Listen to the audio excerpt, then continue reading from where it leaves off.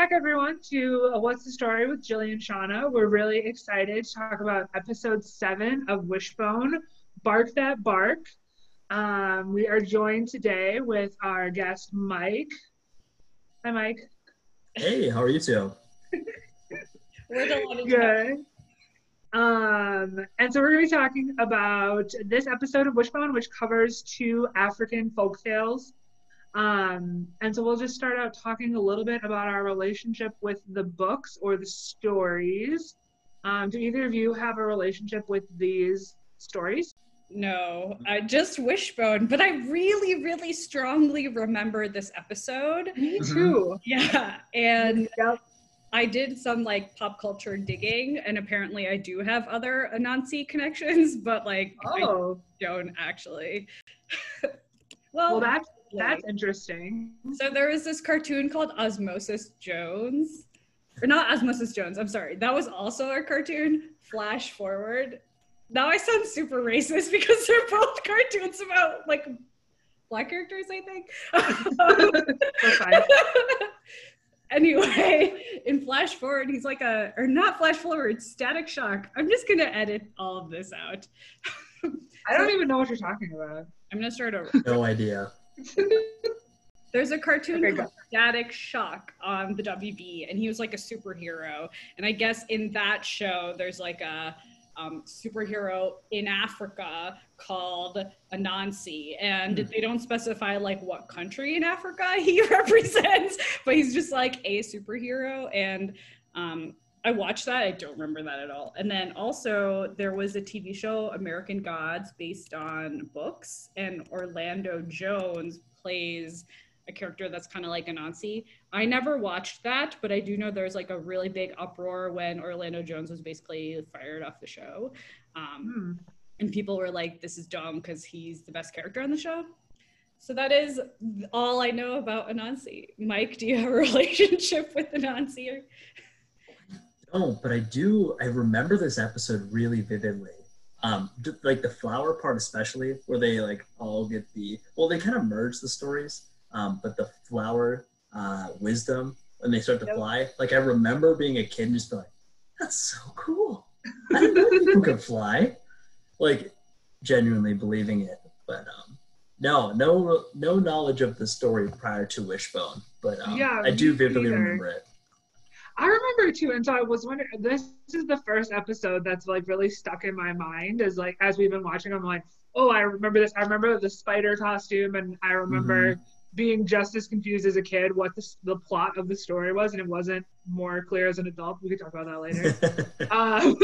But this one really stuck in my mind, but I don't remember anything else from like pop culture. Although I was thinking that there might have been an Anansi episode of Reading Rainbow, like that there was one of the that was one of the books they read. And I did some quick Googling and I couldn't find anything, but I've decided that that's a true thing. So I believe that happened. It might be true. I did see there were some Anansi like kind of storytelling bits on Sesame Street apparently. So honestly, like all the PBS stuff does merge a little bit in our heads probably. Yeah. And as a side note, I didn't realize this, but Reading Rainbow had like very famous narrators on the show. Like I was reading through it when I was looking for this Anansi story.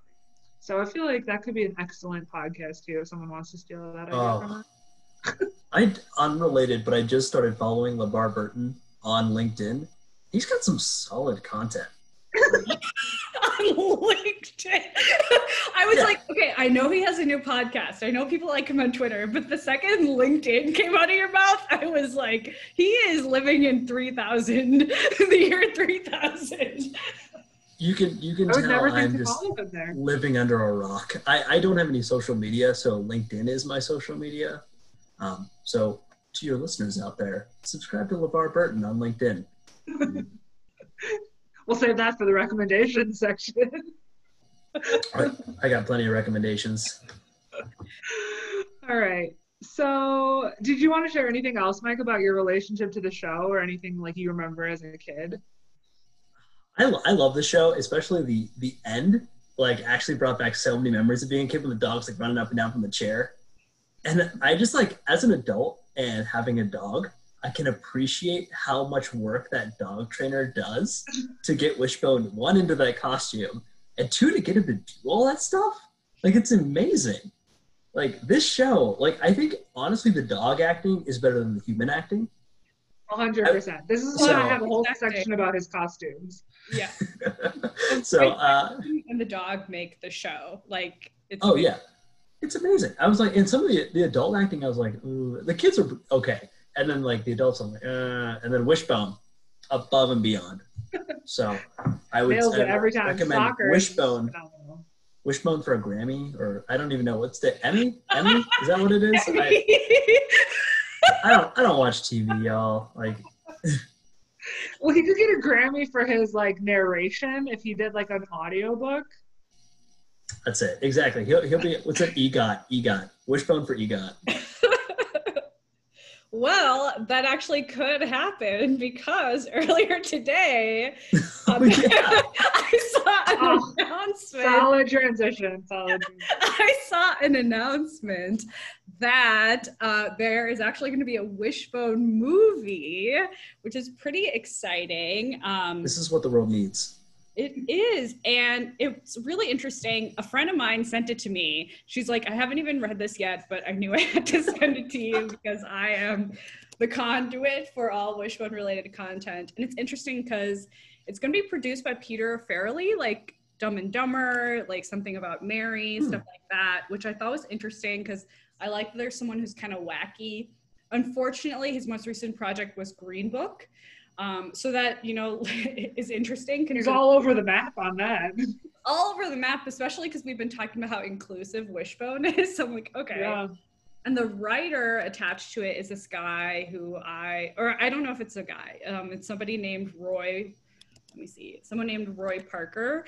And they're unknown, but they did have one of the scripts on the Blacklist last year, one of the top scripts on the Blacklist of 2019. Oh, that's awesome.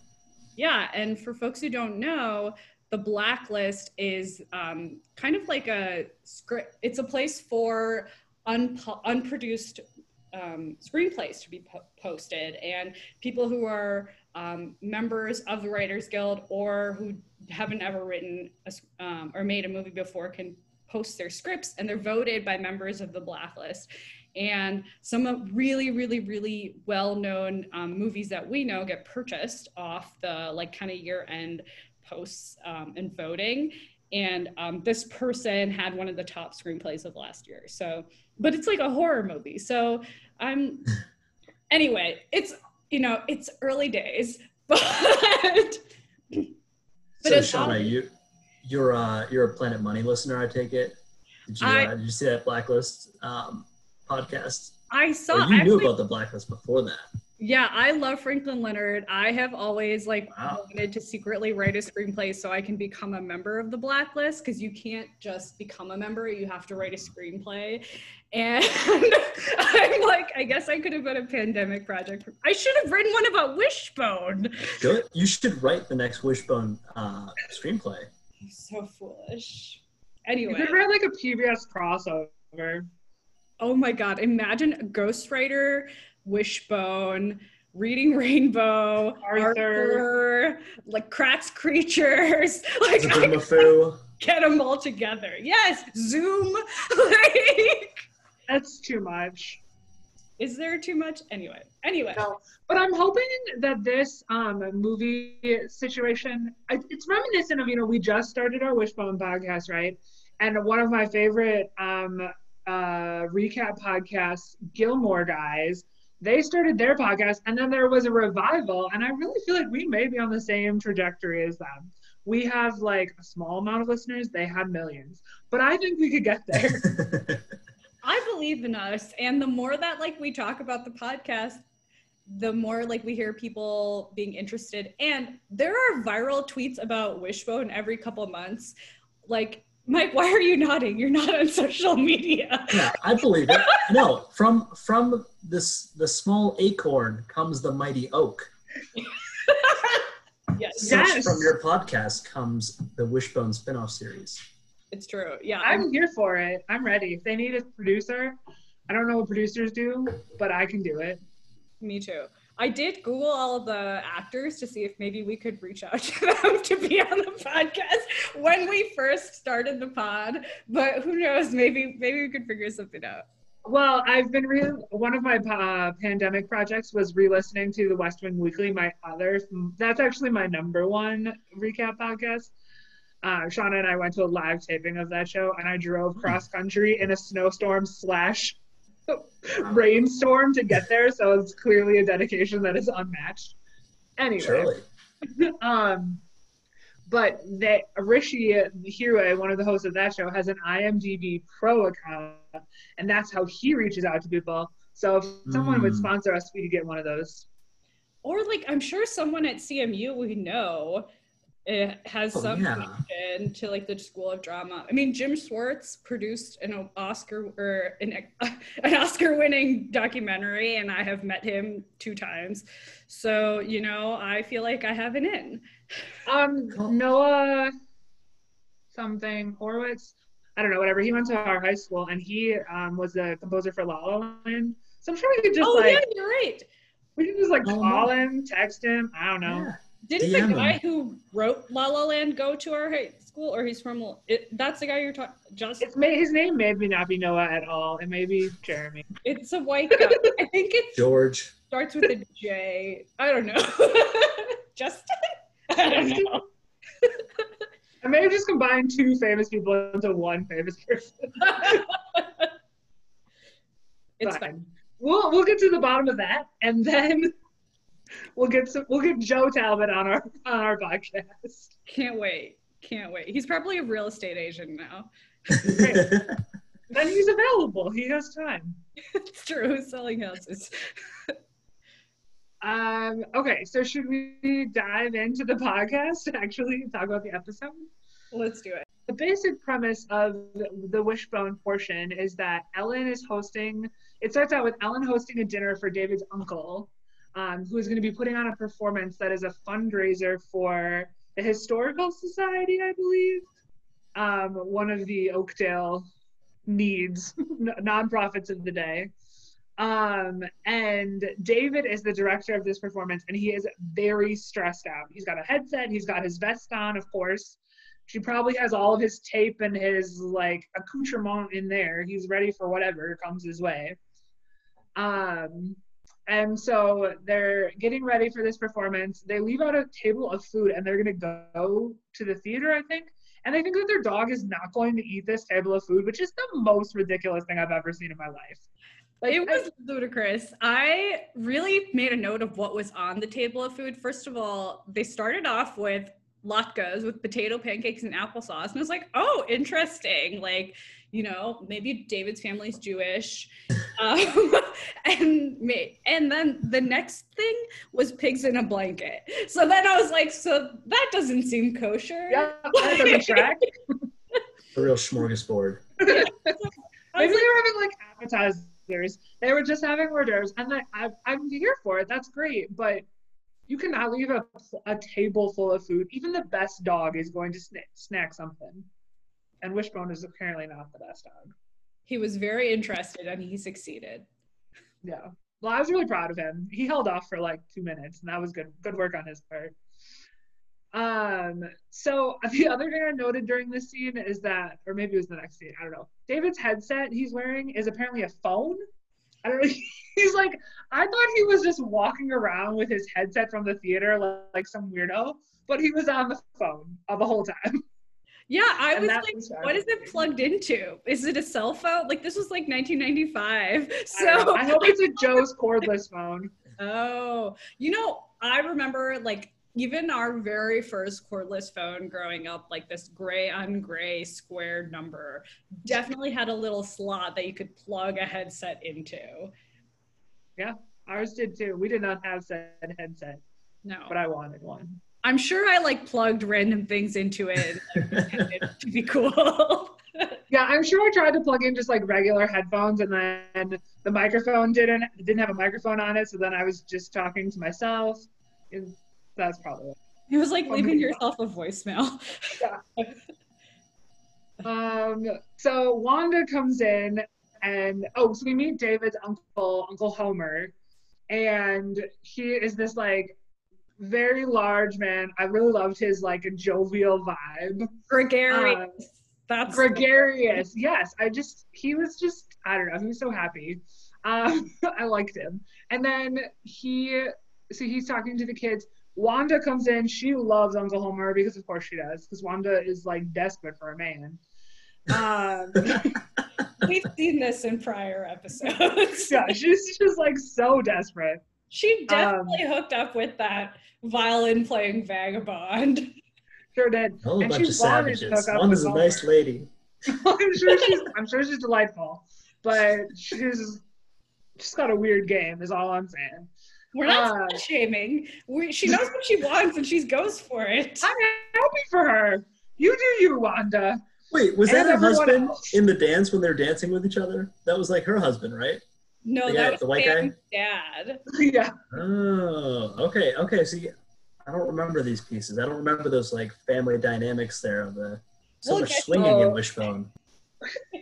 I love that. We'll get to that. So she asks him to Uncle Homer to sign an autograph to my dear Wanda. I can't with her. She's too much. But what I did note was that in these first couple like sentences, it sounded like Homer had an accent of some kind. And I don't know if he just had like a theatrical voice or if they were trying to give him an accent that sounded like he was an immigrant from Africa. I don't know what was happening. I was confused too about the accent, and then part of me was trying to decide like maybe he's not like a actor who's trained for television. Like he could be an actor who's trained for like theater, or he did seem like a storyteller. I probably should have Googled him. But I think you're right. It was very much like a performance, like his everyday life was a performance, and that's what I kind of chalked it off to. Yeah. Well, I did look him up on IMDb, and his name is Akin Babatunde. I tried to find a pronunciation, I couldn't find it. But maybe he actually has an accent himself. I don't know for sure, but like whatever. I just thought he had a very interesting like cadence to his voice, especially when like David's mom, who's his sister, just sounds like she's from Oakdale. She just had a very like generic voice. Yeah, I also found that strange because when he was talking to David, he didn't have the accent, but then whenever he's doing the storytelling bit or with the other like adults, he seems to be like more like that larger than life character. Yeah. But like when they're in David's room and he's just talking to him, it seems like just, a normal interaction without like normal as in without the accent per se. Yeah. Maybe it's just like a persona he has for his storytelling. It kind of felt like that because whenever he comes out and does the theatrical performance and he does, I would say it's an accent. It sounds really fitting in the theater. It's musical, like it does work. Mm-hmm. Yeah, no, I like it. I thought it was very soothing, to be honest. I liked the Oh, way it was sounded. awesome. It had such a confusing. good cadence to it. Yeah. So Homer is then he starts to show the kids, particularly Joe, how to dance, and that was painful but also adorable. And David and Sam had phenomenal rhythm, and Joe, per usual, was just like awkward as all get out. He just was so uncomfortable. Yeah, Joe's got no moves. He's got zero moves. He's got Oakdale moves. That's true. But I admire that he tried and he was doing it for David. He did do a very good job of trying. Mm-hmm. Then the parents start dancing and talking about how they used to go out dancing when they were younger, which gives us a piece of information we didn't know before, that all these parents were friends before their kids were around, which is very interesting. And Ellen had like the mommest of all mom moves, and I loved it. I was so there for it. The electric slide? I was all there for that. I was so obsessed with this scene. I like wrote down some of these amazing lines. Like when Ellen goes, "This reminds me of a dance that we used to do," and David's mom goes, "Girl, the hustle." And then Homer mentions the electric slide and how all these line dances really have a lot of roots in West African dancing. But I was like, this is amazing. I really liked that too, that he was like explaining it, and he like kind of explained the progression from like African dancing to like the samba or something. And like, I don't know, that was really cool, like very fast and bit of information, but it was cool for kids to get that background. I like that too. I liked how this whole section, he talked about how these stories, like where these stories come from, literally, like logistically, like West Africa because of the slave trade. And Anansi stories are based on, like, they say when we talk about them, they're West African stories. And he talks about how these dances have in South America and Central America and the US have roots in African cultures, because that is where the slave trade took these people. And I agree, it was super quick, and it was such a natural like way of connecting them in a way that made a ton of sense. Yeah. Well, and we can talk about this more too, but I thought the way that the show talked about the slave trade was fascinating. We can definitely dive into that later, but I just want to like put a pin in that because I thought it was really cool. All right, so their dancing is interrupted by a tech crisis, and David rushes out, and the next scene they're at the theater, and David's trying to like fix the electrical system, and Joe and Sam are offering to help, and David keeps refusing their help, and then Emily is trying to give him advice, and he ignores her advice. And then he blows up the entire electrical system because he plugs in one wrong thing, which is not how electricity works. But it created quite the fire or something. So David flips a giant on-off switch, which is something I really needed to mention. It literally says on-off, and he goes like, okay, let's move this from off to on. Well, to be fair, when I did theater in high school, we did have one theater. We had like a black box theater in our high school, and it did have a giant lever that like controlled all of the lights, and it was very loud, and you could like thunk. Like it was very dramatic. Drunk, pull the lever.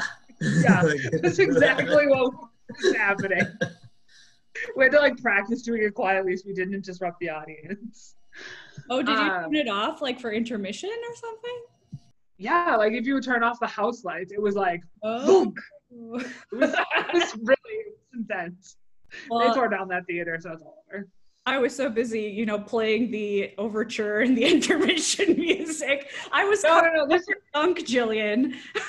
No. This was in the little theater. Oh, in, okay. The black box. Got it. Yeah. No, that the regular theater had like a very nice like dimmer switch for the house. Like our high school was so bougie, it had 2 theaters. I was gonna say mine only had 1, so wow, y'all. I'm in the presence of royalty on this podcast. Yeah, real fancy like. But I did Wishbone digression during this after David blows up the theater. Wishbone said, "Wow, a dance recital with explosions. This is gonna be a hit." I loved it. Wishbone is the comedic relief I need in my daily life. I know. Don't you just want to like put them in your pocket and take them with you everywhere? Just say something funny, Wishbone. David was giving me genuine anxiety when he's just like not listening to everyone and freaking out. I'm like, I know David's and I know them in work. They're just like. And I love that everybody kept offering him help. Like as an adult, I could tell, like the story is about how like you work together and people trust you. You need to delegate. I know. It's like, David, I'm you. David, delegate. David also needs like a Xanax or something. Like I feel for him. I think he's having a hard day. They all need therapy. Well, that's a given. But if we could just get him some meds up front, he might be having a better time. That's all I'm saying. So David is super embarrassed about this. Also a reason to get meds so he could handle this emotion better. He's super embarrassed, and so he's like hiding in his house. He doesn't go to church, which is apparently a big deal for his family. So that's how we know it's bad. So Joe and Wishbone go over to cheer him up, and then Wishbone also says, "He won't eat. This is an emergency." Wishbone was fantastic in the scene when Joe and Wishbone go over to. I know, he was trying to help David. He was like doing tricks for him and like rolling over. He gave him the ultimate trick, shaking his hand, which I'm telling you, ultimate dog trick. I learned that from you. That was really crucial. You can't have a dog and not teach it how to shake hands. It's true. Does your dog know how to shake? She's pretty iffy on shake. She'll go like kind of do both, and I think she just knows like if you touched her paw, she'll get a treat. Yeah, that's really the only reason dogs learn how to do anything. Like I said earlier, the trainer for Wishbone deserves an award herself. Like that's amazing. I wonder if like ASPCA or like whoever like does because I mean truly I talk about it every single time. It's amazing. Don't tell me PETA's coming to shut down Wishbone, because I'll fight this one. Like I'm genuinely supportive, but like that dog is a talent. And he seems to be having a very charmed life. He seems all right. He did get to eat like half a plate of pigs in a blanket in one season. Better than I do. It's true. He's living it up. So Uncle Homer and Sam also. Sorry, did you have something else to add? I said Wishbone is a good friend, which I can repeat ad infinitum. And it's always true. Always true. Uncle Homer and Sam come over to convince David to come back and you know, like retry. And they said Homer says to David, "We need your imagination." And then David says, "You have to say that, you're my uncle." And he said, "I have to say it because it's the truth," which I thought was really sweet. I really liked that line.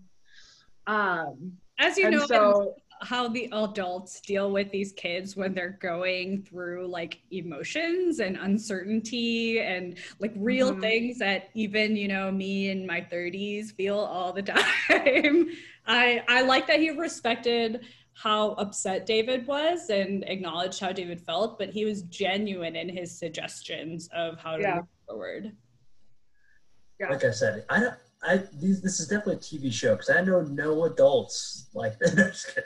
But like seriously, I was so impressed at that interaction between David and his uncle. His uncle was just working through that with Joe and Wishbone there, and they're like kind of riffing off each other, but the uncle's still like driving home this point that David like can do it, and he needs to like recognize that like his talents need to be used with the rest of the team.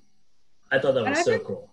I agree, and I think the adults really serve adult roles in this show. There's never like the kids are doling out adult level wisdom. It's always adults stepping in and like really guiding the kids, which is a really nice thing to see. What I also like is so many of us older millennials and Gen Xers like were raised by television, right? Like, you know, this was an after school show at an age where I didn't go to daycare. I was probably like 8 to, you know, 10 or 11 or 12 when the show was airing. And I would come home and watch it, right? And I mean, let's be real, this was the healthiest model of like adults and parenting in my life. So now it's like a real adult in my 30s. I respect and appreciate it even more, but I think like the intention that you can see like in the writer's room of like you were saying, like having the adults doling out like adult type of advice and having the kids deal with like real like kid-sized crises and have like real kid-sized emotions about them is good to see. Yeah, I agree. Although I would also add, as a fan of Boy Meets World, that Mr. Feeney doles out really great adult advice as well, but he was only on Fridays, so wasn't a daily thing.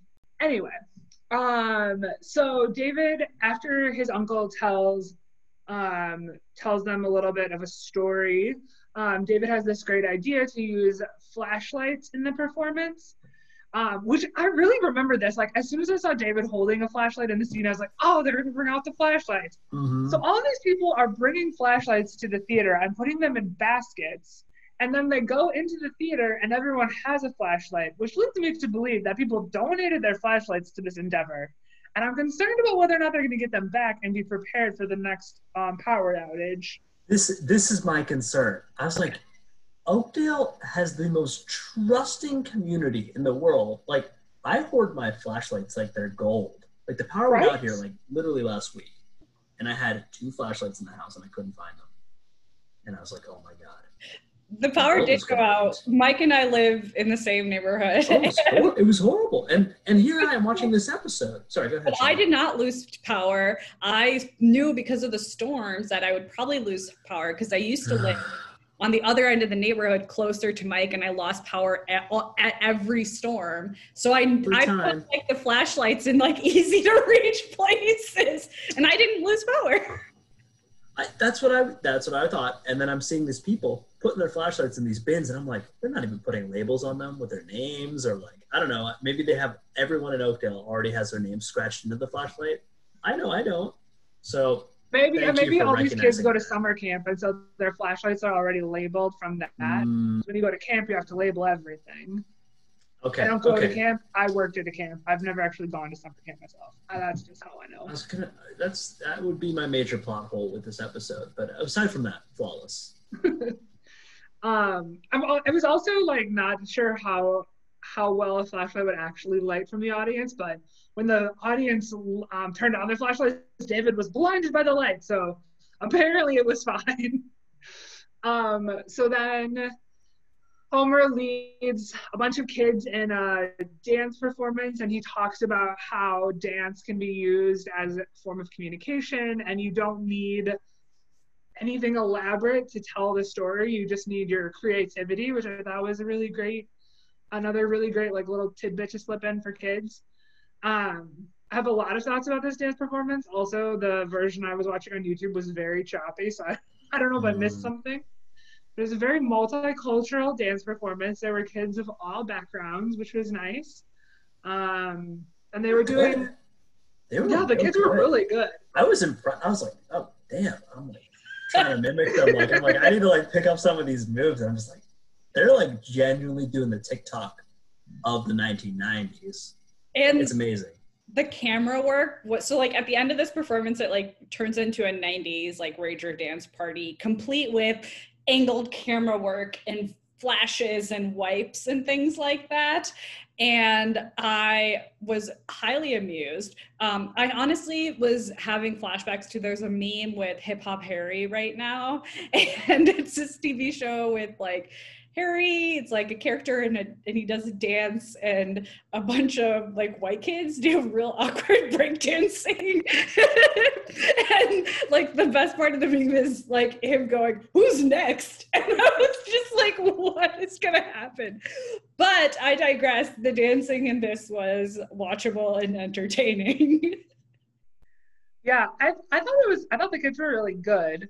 I don't know if it crosses some sort of like weird cultural appropriation line, because the kids were also wearing like pieces of traditional African like apparel. I don't know, but I think for the 90s it was very progressive. For the 2020s, I'm not sure. I felt that way too. I'm gonna edit this out if it's wrong. Mike, is your family from Africa? Look at this. I wore my Zanzibar shirt today. Okay, I was gonna make a comment. Because like at least here, we don't necessarily have any, like the type of, when we have non-mainstream, I'll say white American, like apparel on during some sort of cultural presentation, you're right, Jillian, like it does veer into appropriation, or what is appropriation. But then I was like, this was sanctioned, like it really was an educational opportunity. They did have obviously Homer there, but other people like kind of in the band, and the whole point of the event was it was for the Oakdale Historical Society to talk about how like African culture is really the basis and root of so much of our American mainstream pop culture in many ways, a conversation we're having to this day. But I don't know if I had a point there, but it all seemed connected in my head. Well, yeah, I think given the current conversation, it was obviously more like I was more attuned to it, and like as a white kid who like in the 90s would have totally put on something and been like, oh, I'm like learning and I'm, you know, understanding this culture better and knowing that that's not really how it works. I think I was just like a little bit more skeptical of it, but it didn't feel from the short snippet that it was. To me, it didn't feel disrespectful, but I'm a white person, so I don't really know. Yeah, you're right. And it depends on whether they actually had any like consultants or like to the episode, which, you know, you'd see today maybe, who like worked on the script and the costumes and like things like that. Mike, what were you saying? Yeah, no, I agree with both of your points. I think I got that vibe of like this was more appreciation than appropriation, especially since it was like a performance they're putting on to celebrate West African dance and West African storytelling and influence in American culture, and especially the historical roots of, you know, the whole performance was captured by his Homer storytelling.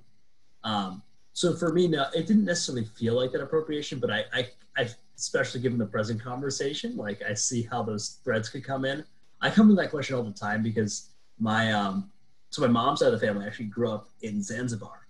So my mom immigrated to Pittsburgh. Oh my gosh, I just like I'm really bad at dates, but I'm gonna say the 80s. That sounds right. No, somewhere in a 10-year period, somewhere. Yeah, somewhere before I was born. And so my grandma, it's actually interesting. She wears like saris, but like kind of like with African patterns on them, and like there's a lot of shared influence between the Goan Indian culture and the African. So like Swahili, like more the language, but then like so they spoke Swahili growing up, but then also the Tanzanian culture from that area. So it's really interesting. Like I always get that like it's like, oh, Nana can wear that because like she grew up there. But like, can I pull that off? I don't know, maybe. But like I think it's kind of a deviation from the conversation you're having. But I'm seeing this actually in like modern clothing now. Like you're seeing more African as a whole designs, East and West and Southern African designs starting to infiltrate into Western apparel. And so I think it raises a good point. It's like, okay, like at some point, I think it is appreciation because it's like they're beautiful designs. But then, you know, I think it is a fine line. If you're wearing a kente, you know, like the traditional African, maybe I'm saying that wrong. Apologize if I am. But if you're wearing that like just down the street because you think it's like super cool, when this is someone's like more associated with their cultural heritage. So it's a fine line, but I think it's worth exploring than not. I agree. And I think too, like Mike and I both have South Asian, like Indian roots. And a lot of people don't know that there are a lot of people with Indian roots in Eastern Africa, especially directly related to the slave trade, indentured servitude, like who is seen as labor in terms of during like the spice trade and colonization and things like that.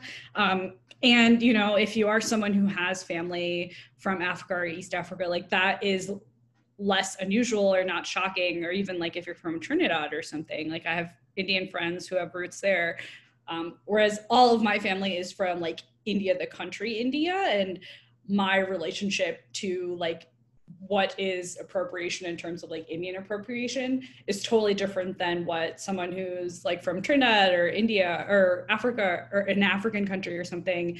Like I guess it all goes to like the national conversation we're having, which is like, how do you have empathy?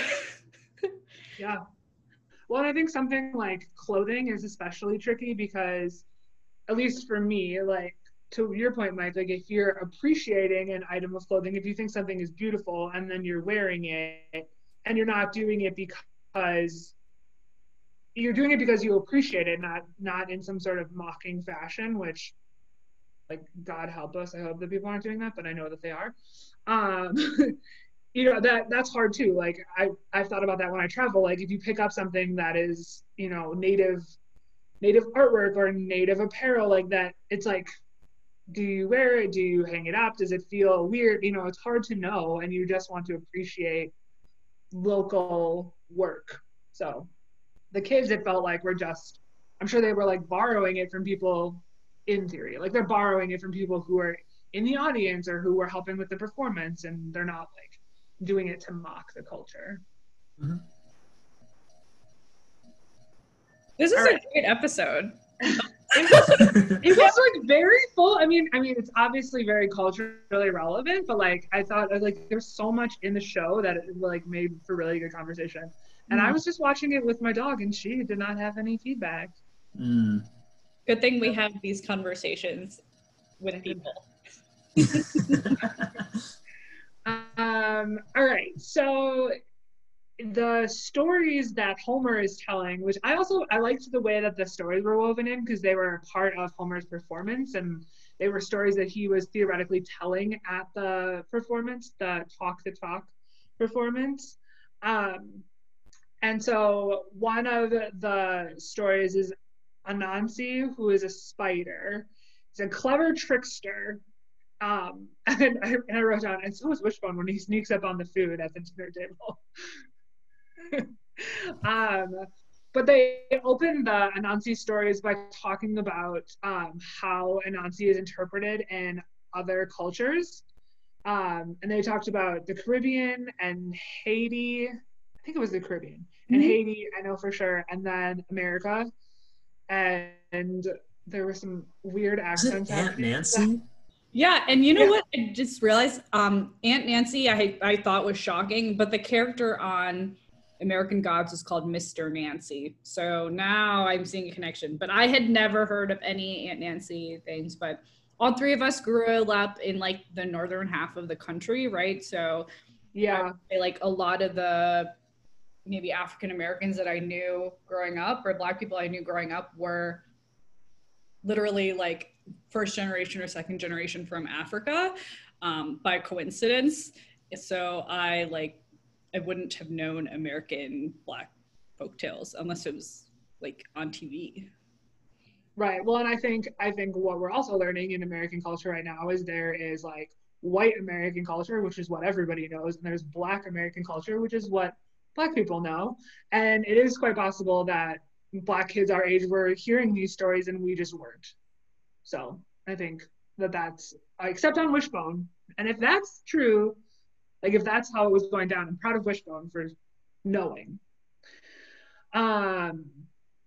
So while David is freaking out about the tech, Homer starts telling the kids of the story of Anansi, and Anansi was clever, but he didn't get a lot of respect, and he really wanted people to ask him for his advice. And he was living up in the tree of life, and just kind of like expecting people to come to him and ask for his advice. And the sky god had given everybody a little bit of wisdom, but Anansi wanted all the wisdom for himself. So he collected all of the loose wisdom, which Mike, you alluded to before, was like represented in the flowers. In the production, they were showing it as like petals of a flower. So he collected all of the flowers for himself, and he stole some of them, and then he kind of just collected the extra ones. And he wanted to hide the wisdom in the tree of life, but he wasn't able to get up the tree because he had his, like, the thing that he was carrying it in was like on his side, and so he kept getting stuck. And then a little girl came up to him and was like, if you just put it on your back, you would be able to fit through there. And then he felt like a fool. So he gave it all the wisdom back to everybody because he felt dumb for being outsmarted by a child, even though he had all the wisdom. So he gave it back to everybody so that they could all have some. Is that a good say? Yeah. The African storytelling or the African tables are just so vivid. And like, I just remember like as soon as it started, I was like, okay, I remember this one.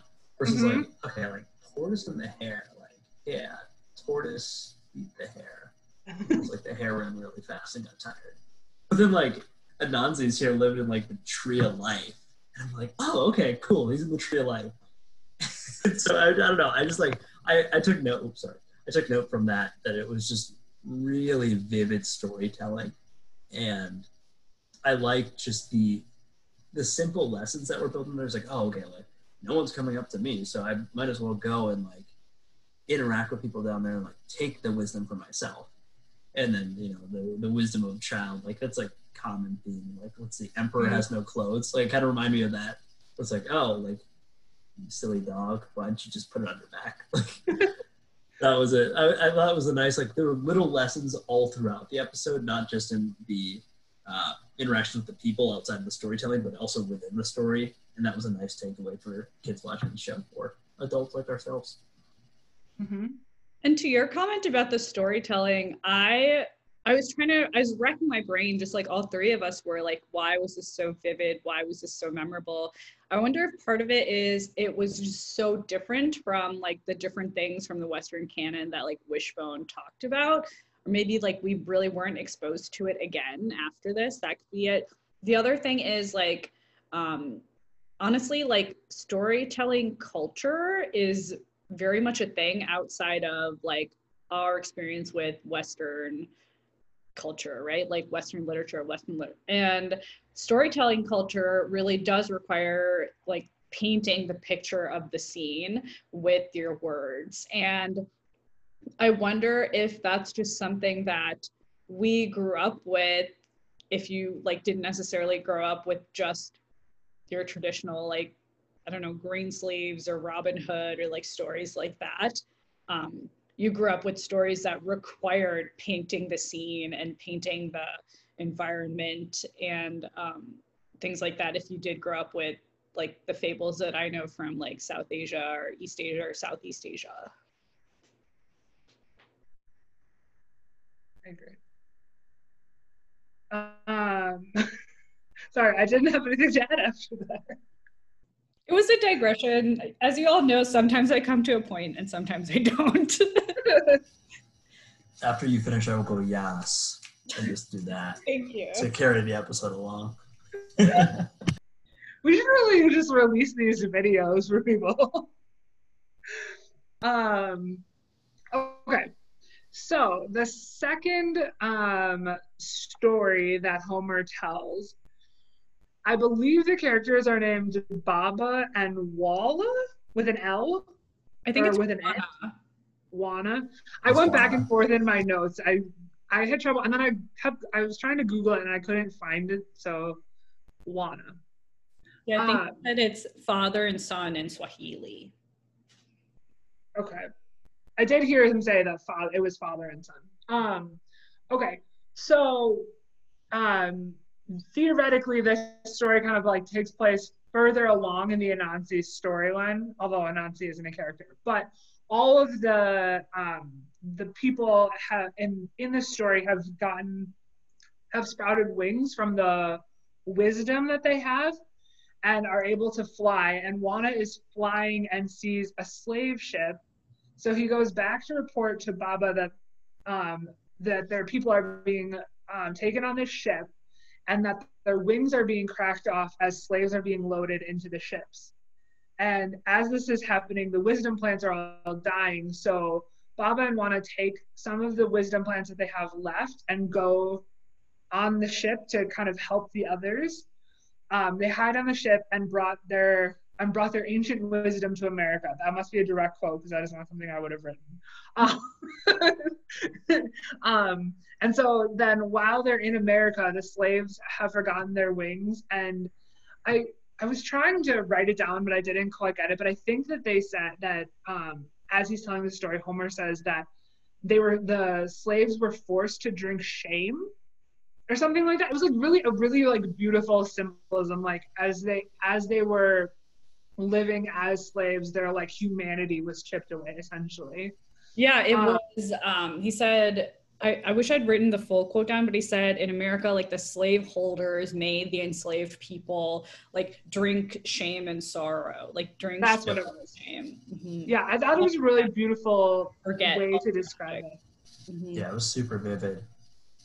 And so Baba and Wana are growing their wisdom flowers in secret so that they could brew like a medicine or create a medicine to give to the other slaves. And eventually they are able to do that. They have enough flowers, so they give them to the slaves and they all fly to freedom. Although they didn't sprout wings, they just kind of like rose up from the ground, which was very interesting. also reminded me a little bit of another 90s program my family loved, Touched by an Angel. I feel like the like glowing from within. I feel like whenever you would find out that one of the characters was an angel, that's what happened.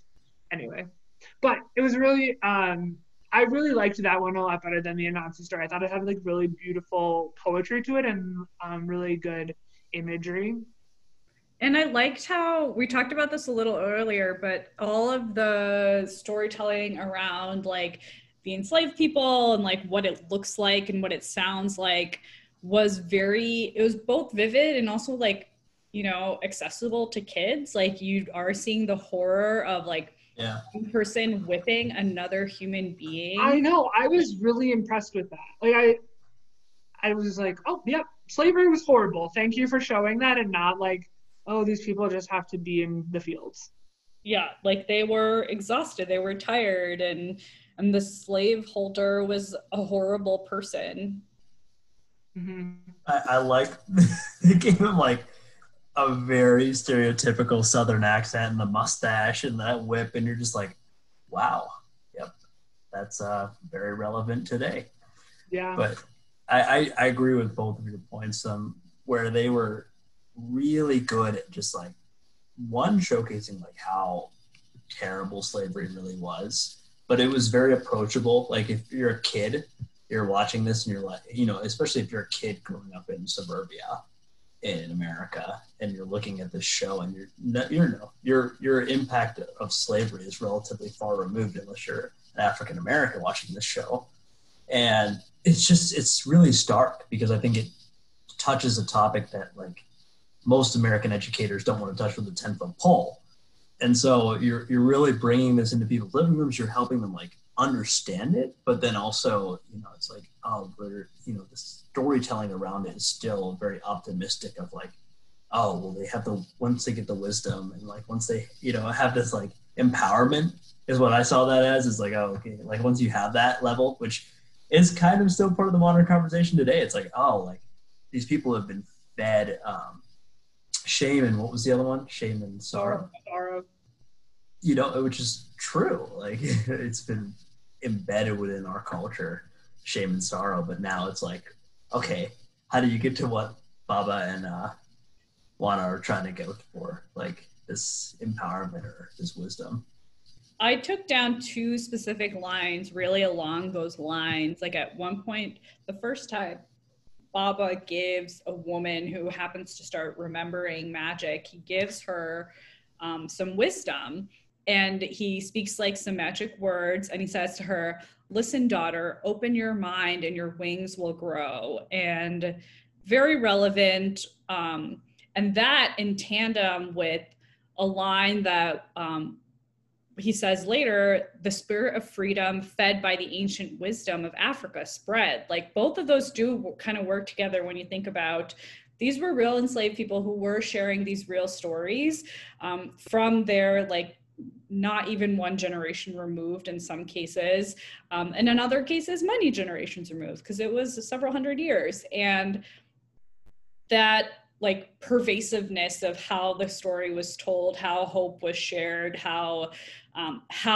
the people were inspired by each other and reminded that like this was a possibility. You could really kind of see that in the storytelling, I felt.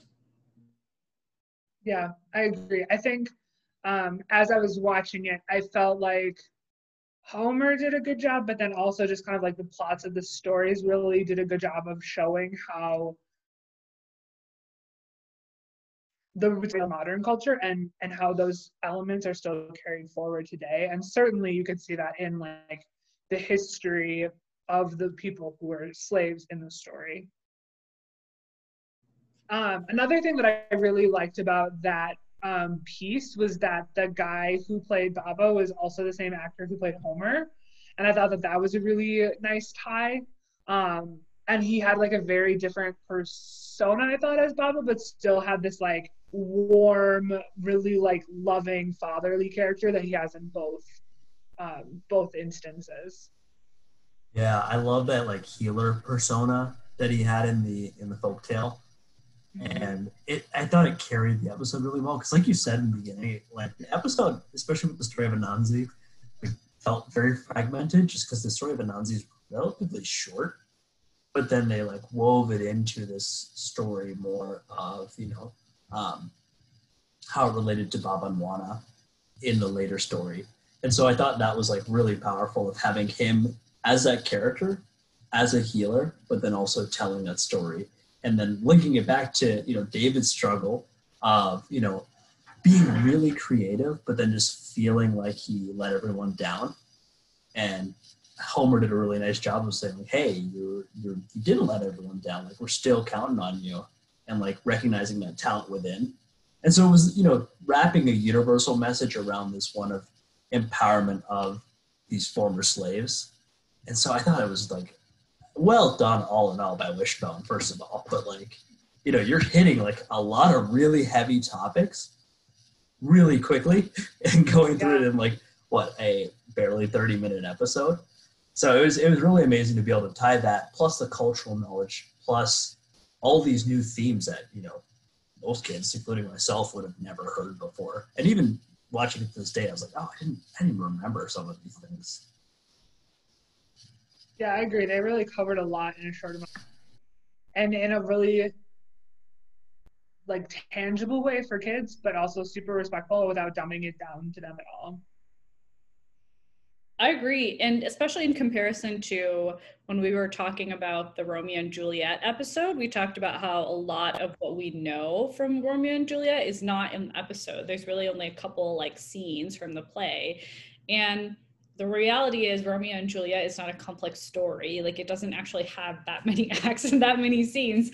And yet, like, here, they were able to tell such complete stories, show us how they're interconnected, not just in the storytelling piece, but also in this like modern piece. And honestly, it's really great television writing. I thought thought it was just a really good, well-written episode. I agree. It's nice to see what's possible. It's nice to see what's possible. Right? Do you have anything else you either of you wanted to add to that piece of it before we move on to costumes and fashion? No, I thought it was a great episode. The behind the scenes section at the end. Oh yeah. The flying harness. So that was really cool. That was cool. It's funny that's where my knowledge. I think that's where my knowledge of flying harnesses comes from. Because I was like, oh yeah, that's totally how they work. Like, that's all I know about them. It was probably for me Wishbone, and like I love the TV show Alias, so I saw like lots of like the behind the scenes and like stuff on the DVDs, because I still own the DVDs of like how they did the wire. I love action stuff, not just flying in Wishbone, but like how wire works. That was very cool. Alias is not my recommendation for this episode, but everyone can watch it. But it's your recommendation for every episode. You can watch it as a treat. I was amazed they got the dog actor into the wires. Like, dogs do not like being lifted up like that. So as Anansi the spider, Wishbone was doing well and really excelling. So it was impressive to see that they were able to train him to do that and on the wire. Yeah. My parents have a dog that's, we think a Jack Russell Terrier Corgi mix, so she's about the size of Wishbone, and she hates to have her feet off the ground. So my dog, she's weird. She likes to be carried around. She's 70 pounds. She's not practical for carrying. But I don't think she would like to be, like, suspended like a spider like that. My parents would definitely would. Yeah, no. Yeah, Wishbone's very impressive. So we touched on it a little bit, but his costume, we can touch on Wishbone's costumes. Wishbone as Anansi was the cutest, because he's cute as everything. But he had that little hat, of course, because he always has a little hat. But also his spider costume appeared to have pants. And perhaps he has grown accustomed to his pants. Oh, I thought it like wrapped around his belly like a Halloween maybe costume. It kind of looked like he had shorts on his back legs. I don't know. Maybe it could be. You got to fit all 8 of those legs, or 6 of those. Whoa. Were there 4 legs on that costume or 8 legs? Well, that's a good Oh, question. There should be 4, I guess, and then his other legs are the other leg. His real legs are the other legs. His other legs are other No, legs. because I think the spider had 8 legs. I think it had 8 spider legs. Across And then the he had his top. own legs, right? Yeah. I didn't notice his pants. I gotta go back and watch that again. Well, this is a recurring theme for us, Virgilia and pants. Okay, I don't know if your dog, Mike, wears costumes, but my dog does. And dog costumes or dog pajamas or whatever that they make for dogs don't have real pants on them. They have like That's because they sleeves can't. kind of that go over Dogs their back hate legs. stuff going on their butts. Yeah, exactly. And how do they go to the bathroom? But in episode 1 of Wishbone, he was dressed as Tom Sawyer and he was wearing full-on pants. That's because with, Tom like, Sawyer doesn't a wear a shirt. waist. That's impressive. I know. It was really ridiculous. And then after that, he was just wearing like shirts. I've been tracking his clothing because my dog that I have now is the first dog I've ever had that wears clothing, so I'm really into dog outfits. That's impressive. I wonder if there's like a used Wishbone wardrobe that you can shop through. Because think about it, they had all these dog costumes. What happened to them? They probably had more than one of each one too. Oh yeah. You have accidents, wardrobe malfunctions. These are the same issues with dogs as people. Oh my gosh, we gotta find that Odysseus helmet or the Cyber Dog helmet. Oh my god. I would teach Feeny how to wear hats if it was the last thing I did. If I could get my hands on that helmet, I would put it on her so fast. It would just sit on top of her head though, because she has a very big head, but it's fine. Every time Wishbone has any sort of headgear, it's impeccable. You have like a little black beret to be on an Aussie. Oh, the costume design is stupendous. I even like Juana's costume where he had like the little, he had a hat, he had like a torso thing, and he had the wings. And not to mention, he's strapped in because he's flying along this whole time. Yeah. When Feeny was a puppy, I tried to get her to be a pterodactyl for Halloween when she was like 6 months old, and it had wings on it. That thing lasted, I think, 13 seconds. I have it all on video. She hated it so much. So I can only imagine if I strapped wings to her back, she would be like, Get me out of here. But she's not very professional. Wishbone. Mm-hmm. Doesn't have the decorum of the Wishbone actor. No. There's no decorum. So did you have any fashion notes on the humans of this show, Shauna? I know you do. I do. I noticed those flannel hoodies you mentioned in an earlier episode. I noticed them for the first time. So it's like they're so good. The body is flannel. The sleeves are like sweatshirt material. Was Joe wearing one? Joe and Sam were wearing them side by side. Yep. I love them. I really want one for myself, to be honest. I would wear it all the time. Oh, they're fly. Yeah, then I will just look like Corey Matthews, and it'll be so great. And you need the white tennis shoes. That's I was like, white tennis shoes. That was a thing. I was concerned that Joe might have had trouble dancing because his tennis shoes are so large. Huge. He just cannot lift his feet. Just the biggest tennis shoes. I wonder too if maybe how a lot of child actors also are trained in dance. Maybe Joe wasn't, because we do believe he's the weakest of the 3 child actors.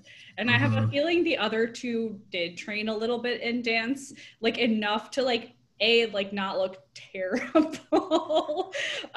But B oh man, better. If Joe had been trained in dance at all, he'd probably be a little bit better at faking basketball too. When he's playing basketball. Joe getting thrown under the bus on this podcast. We love Joe. When Joe ages up and becomes 34 years old, but in 8th grade, I love it. You're wow, look at the glow up. That's how he got that role. His what? Oh, it's just legendary. No, he has no dance. He has no moves, just in general. Yeah, remember, we're going to get an episode, this isn't the move metaphor, but I think it's a Cyrano episode where there's a girl and there's 2 boys and one of them is Joe. Oh. Any other fashion notes, Shauna? Yes, in the final Expect I do have some. Yes. Note to your listener, Shauna's flipping through a very large notebook right now. I'm just, I'm keeping it real for the people out there, just giving them all the info, just in case they didn't watch the episode, which you all should do because they're available free on YouTube, linked on our website, wishbonepodcast.com.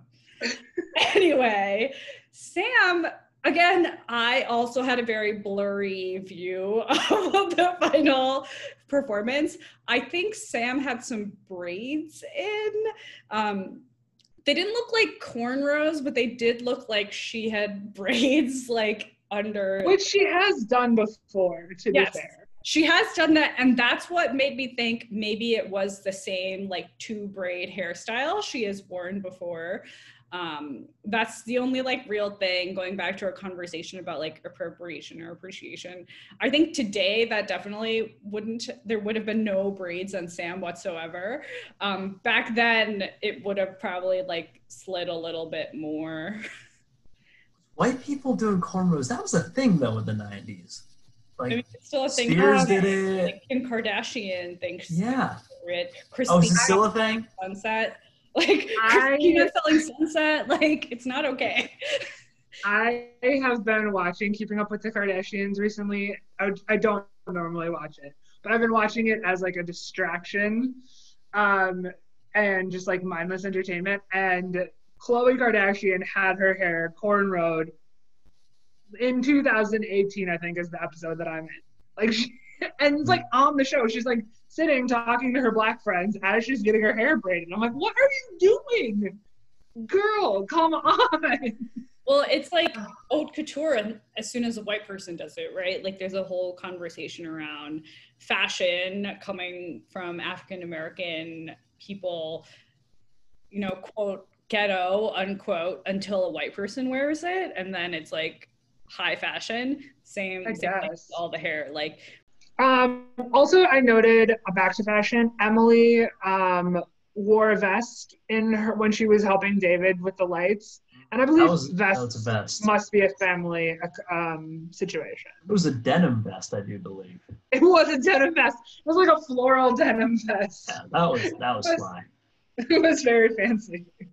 I've mentioned before, I wore a lot of vests in the 90s with a turtleneck shirt and stirrup pants.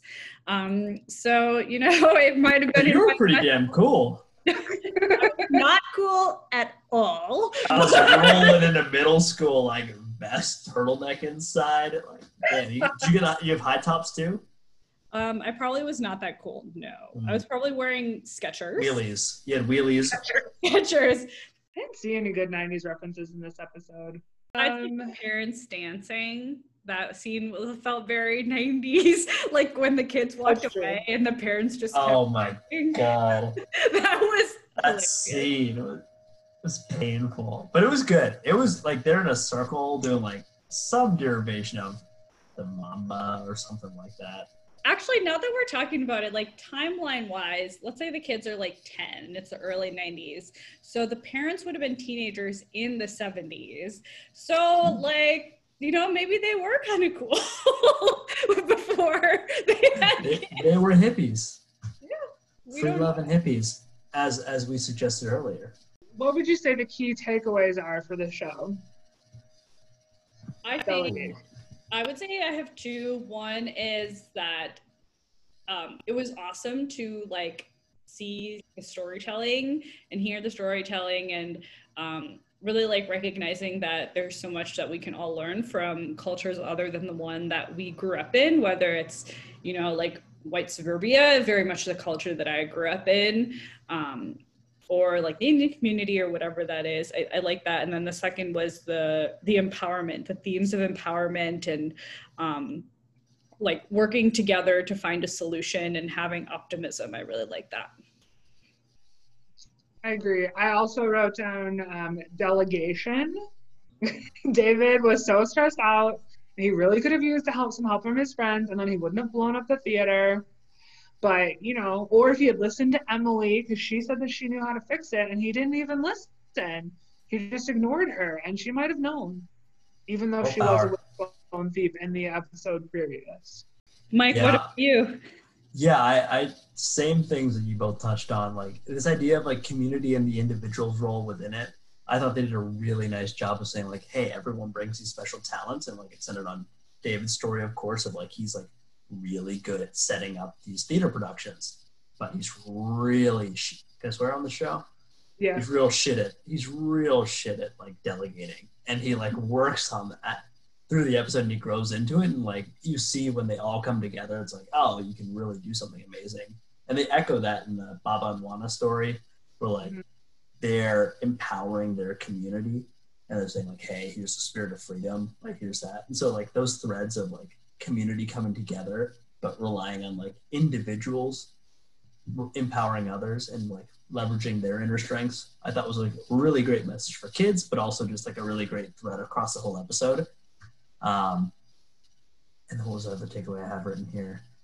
Yeah, just like leveraging talents and ideas and like bringing those for the betterment of all. Like I thought it was so cool. Like they were like, I'd love to be in a community where it's like, oh, like, hey, we're putting on a performance and just like educating y'all on like your racist ass past. No, I'm just kidding.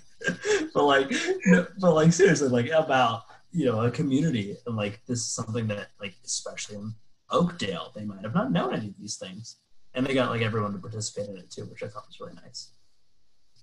Yeah, I mean, I think you do joke like, oh, like maybe we should, but the truth is like we didn't grow up learning this stuff like at school, right? Like our curriculums maybe didn't talk about all these things or really talk about you know, who was impacted by the slave trade and the impact that had on the entire world's cultures at the time. But I think, you know, I think too, like, if you guys have heard of the HBO show Watchmen, you know, I frankly didn't know about the Tulsa massacre until that show kind of came out, and there were more conversations about that. And I think, like, in some ways, it can be helpful if people with means give, you know, a platform to people with a story to tell and a vision.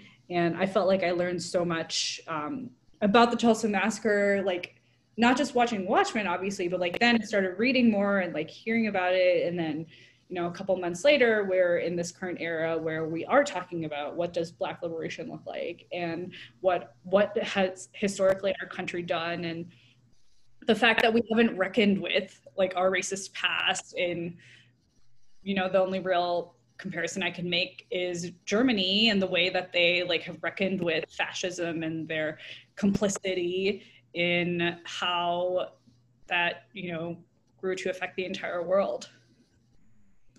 Yeah, I also didn't know about Tulsa Massacre until relatively recently, just due to my lack of education on it. I was like, oh, Black Wall Street sounds so cool. And I'm like, we ruined that. But anyways, I also thought like from the episode's perspective, it was really cool to see, like they gave like a history of not only slavery, but also like all of the cultural like givens in American pop culture that like actually rooted in the slave trade, but also like this West African and African culture that was brought over, which I thought was really cool because like kids were like, oh, like, yeah, we love these dances and stuff like that. Like, oh, cool. There's actually some deeper cultural roots there too.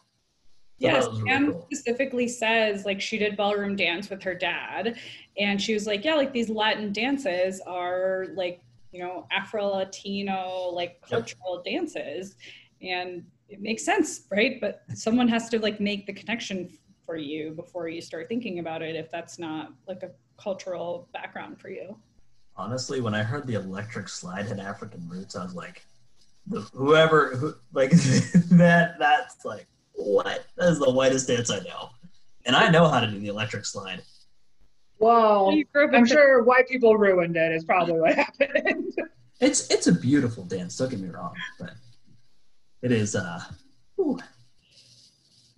something else. It's something else. It's basically the entire summary. All right. Well, do either of you have recommendations you'd like to share? Sure, I'll go first. Yeah, I'm politely deferring. Okay. So we talked a lot about storytelling and storytelling from cultures outside of like mainstream white culture. And an anthology I really like is called A Thousand Beginnings and Endings. It's edited by Ellen O and Elsie Chapman, and it's 15 East Asian and South Asian and Southeast Asian like traditional pieces of folklore and mythology, but reimagined. So there's 15 retellings of the original folktale or myth. And then after each short story, there's a separate chapter about what the thing is based on. So one of the stories is like kind of takes place in the future and there's like an AI robot, and another one takes place in like mythological past in China and like things like that. So I really like it because it is not only like telling you what does a folktale look like. Well, a folktale looks like whatever we mean, and the takeaways are the whole point of the folktale, right? And like the themes. And I like how there's like all these different kind of eras represented, but then they immediately delve into what the original folktale and mythology was, because chances are most of us don't know it. So it's called A Thousand Beginnings and Endings. Cool. All right, you ready for mine? Yeah. All right, so this is a little hyper local, but the South Park Bison Enclosure, if you live in Allegheny County or the surrounding area, is a real treat. I was there with a buddy of mine. We were hiking around South Park. It's a great activity, and I know people like want to get outside into nature, or like, you know, somebody that's not their apartment in my case, or house, or wherever they're currently quarantining. If you're listening to this episode around July 2020 in anywhere in the world. But general recommendation, like look up like cool things that are outdoors in your area, because I think there's just so many strange things like outdoors or like within an hour's drive of your locality. Like South Park is literally an hour, not even an hour, maybe like 20 minutes from the city of Pittsburgh. And there's a herd of 15 bison or buffalo in an enclosure down there. And it's spectacular. And That's phenomenal. Yeah, the guy let us go like really close, and so we were like one fence away from them, always feeding them, and it was amazing. To echo your recommendation, this isn't my recommendation, but it made me think of it. My mom and I have birthdays that are just a couple days apart, and this year her birthday's on Friday and mine's on a Monday, and so we're taking the whole weekend to just kind of like do something fun. And because we can't go anywhere or do anything real, I found a list of 13 roadside attractions in Wisconsin, and we're just gonna drive around and look at like a giant pink elephant and the world's largest penny. I know that elephant. I've seen that in a book. Have you? Yeah, That's amazing. I think I've seen it in real life actually, but whatever. We're gonna drive around and we're gonna see all the things. So I agree. Just look stuff up. Go on a road trip if you can, and like a day trip, and just see something that is not your house. Just go out there. My recommendation is another pandemic soothing thing, I think. It's called Say I Do. It's a show on Netflix, and it is 8 episodes of pure bliss. It is people throwing surprise weddings for their partners. The first episode, I cried like a baby. It was so good. I've watched all of them, but they have 3 people who help with the catering and the dress and like the design of the wedding, and it's, I don't know, it's just so great. There's like couples with like of all different ages and backgrounds, and there was like straight couples and gay couples, and I don't know, I just loved it. It was so happy, and everyone was really living their best life. And if you are having a bad day, I highly recommend. I love it. That sounds delightful. It sounds like, you know, there's a happy ending each time. This is what I'm saying. And, you know, I'm like not really that into weddings as like a thing. I mean, they're fun and everything, but like I don't like sit and dream about my own wedding. But I was really getting into it for these people who really wanted a big wedding, and they were really just like living it up, and their like partners were just so happy to be able to give it to them. I don't know. It was so good. That sounds like a great show. I'm in the same boat with you. It's like, oh, I'm really happy for someone else to ball out on a wedding. Exactly. I'm just like, you ball out, invite me, and I will show up. Or like, I'm gonna check out that show because I want to root for these couples. All right. Well, you'll love it. And the three people that are like the experts who are like helping them, these three guys, they just like kept talking about how gay they are, which I don't know, I thought it very funny. They were just like, who knew you needed three gay guys to save your wedding? And they're just like really into it. I don't know.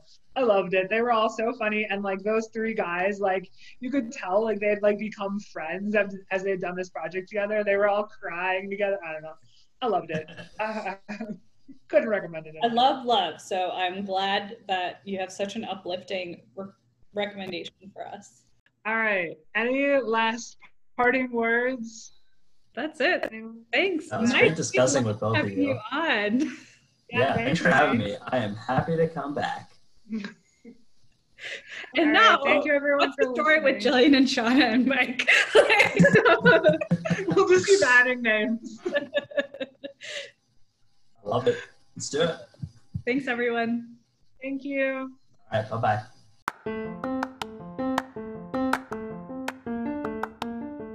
Subscribe to What's the Story with Jillian and Shauna wherever you listen to podcasts. Every episode of Wishbone is on YouTube, and we've linked them for you at wishbonepodcast.com. Hope you'll join in.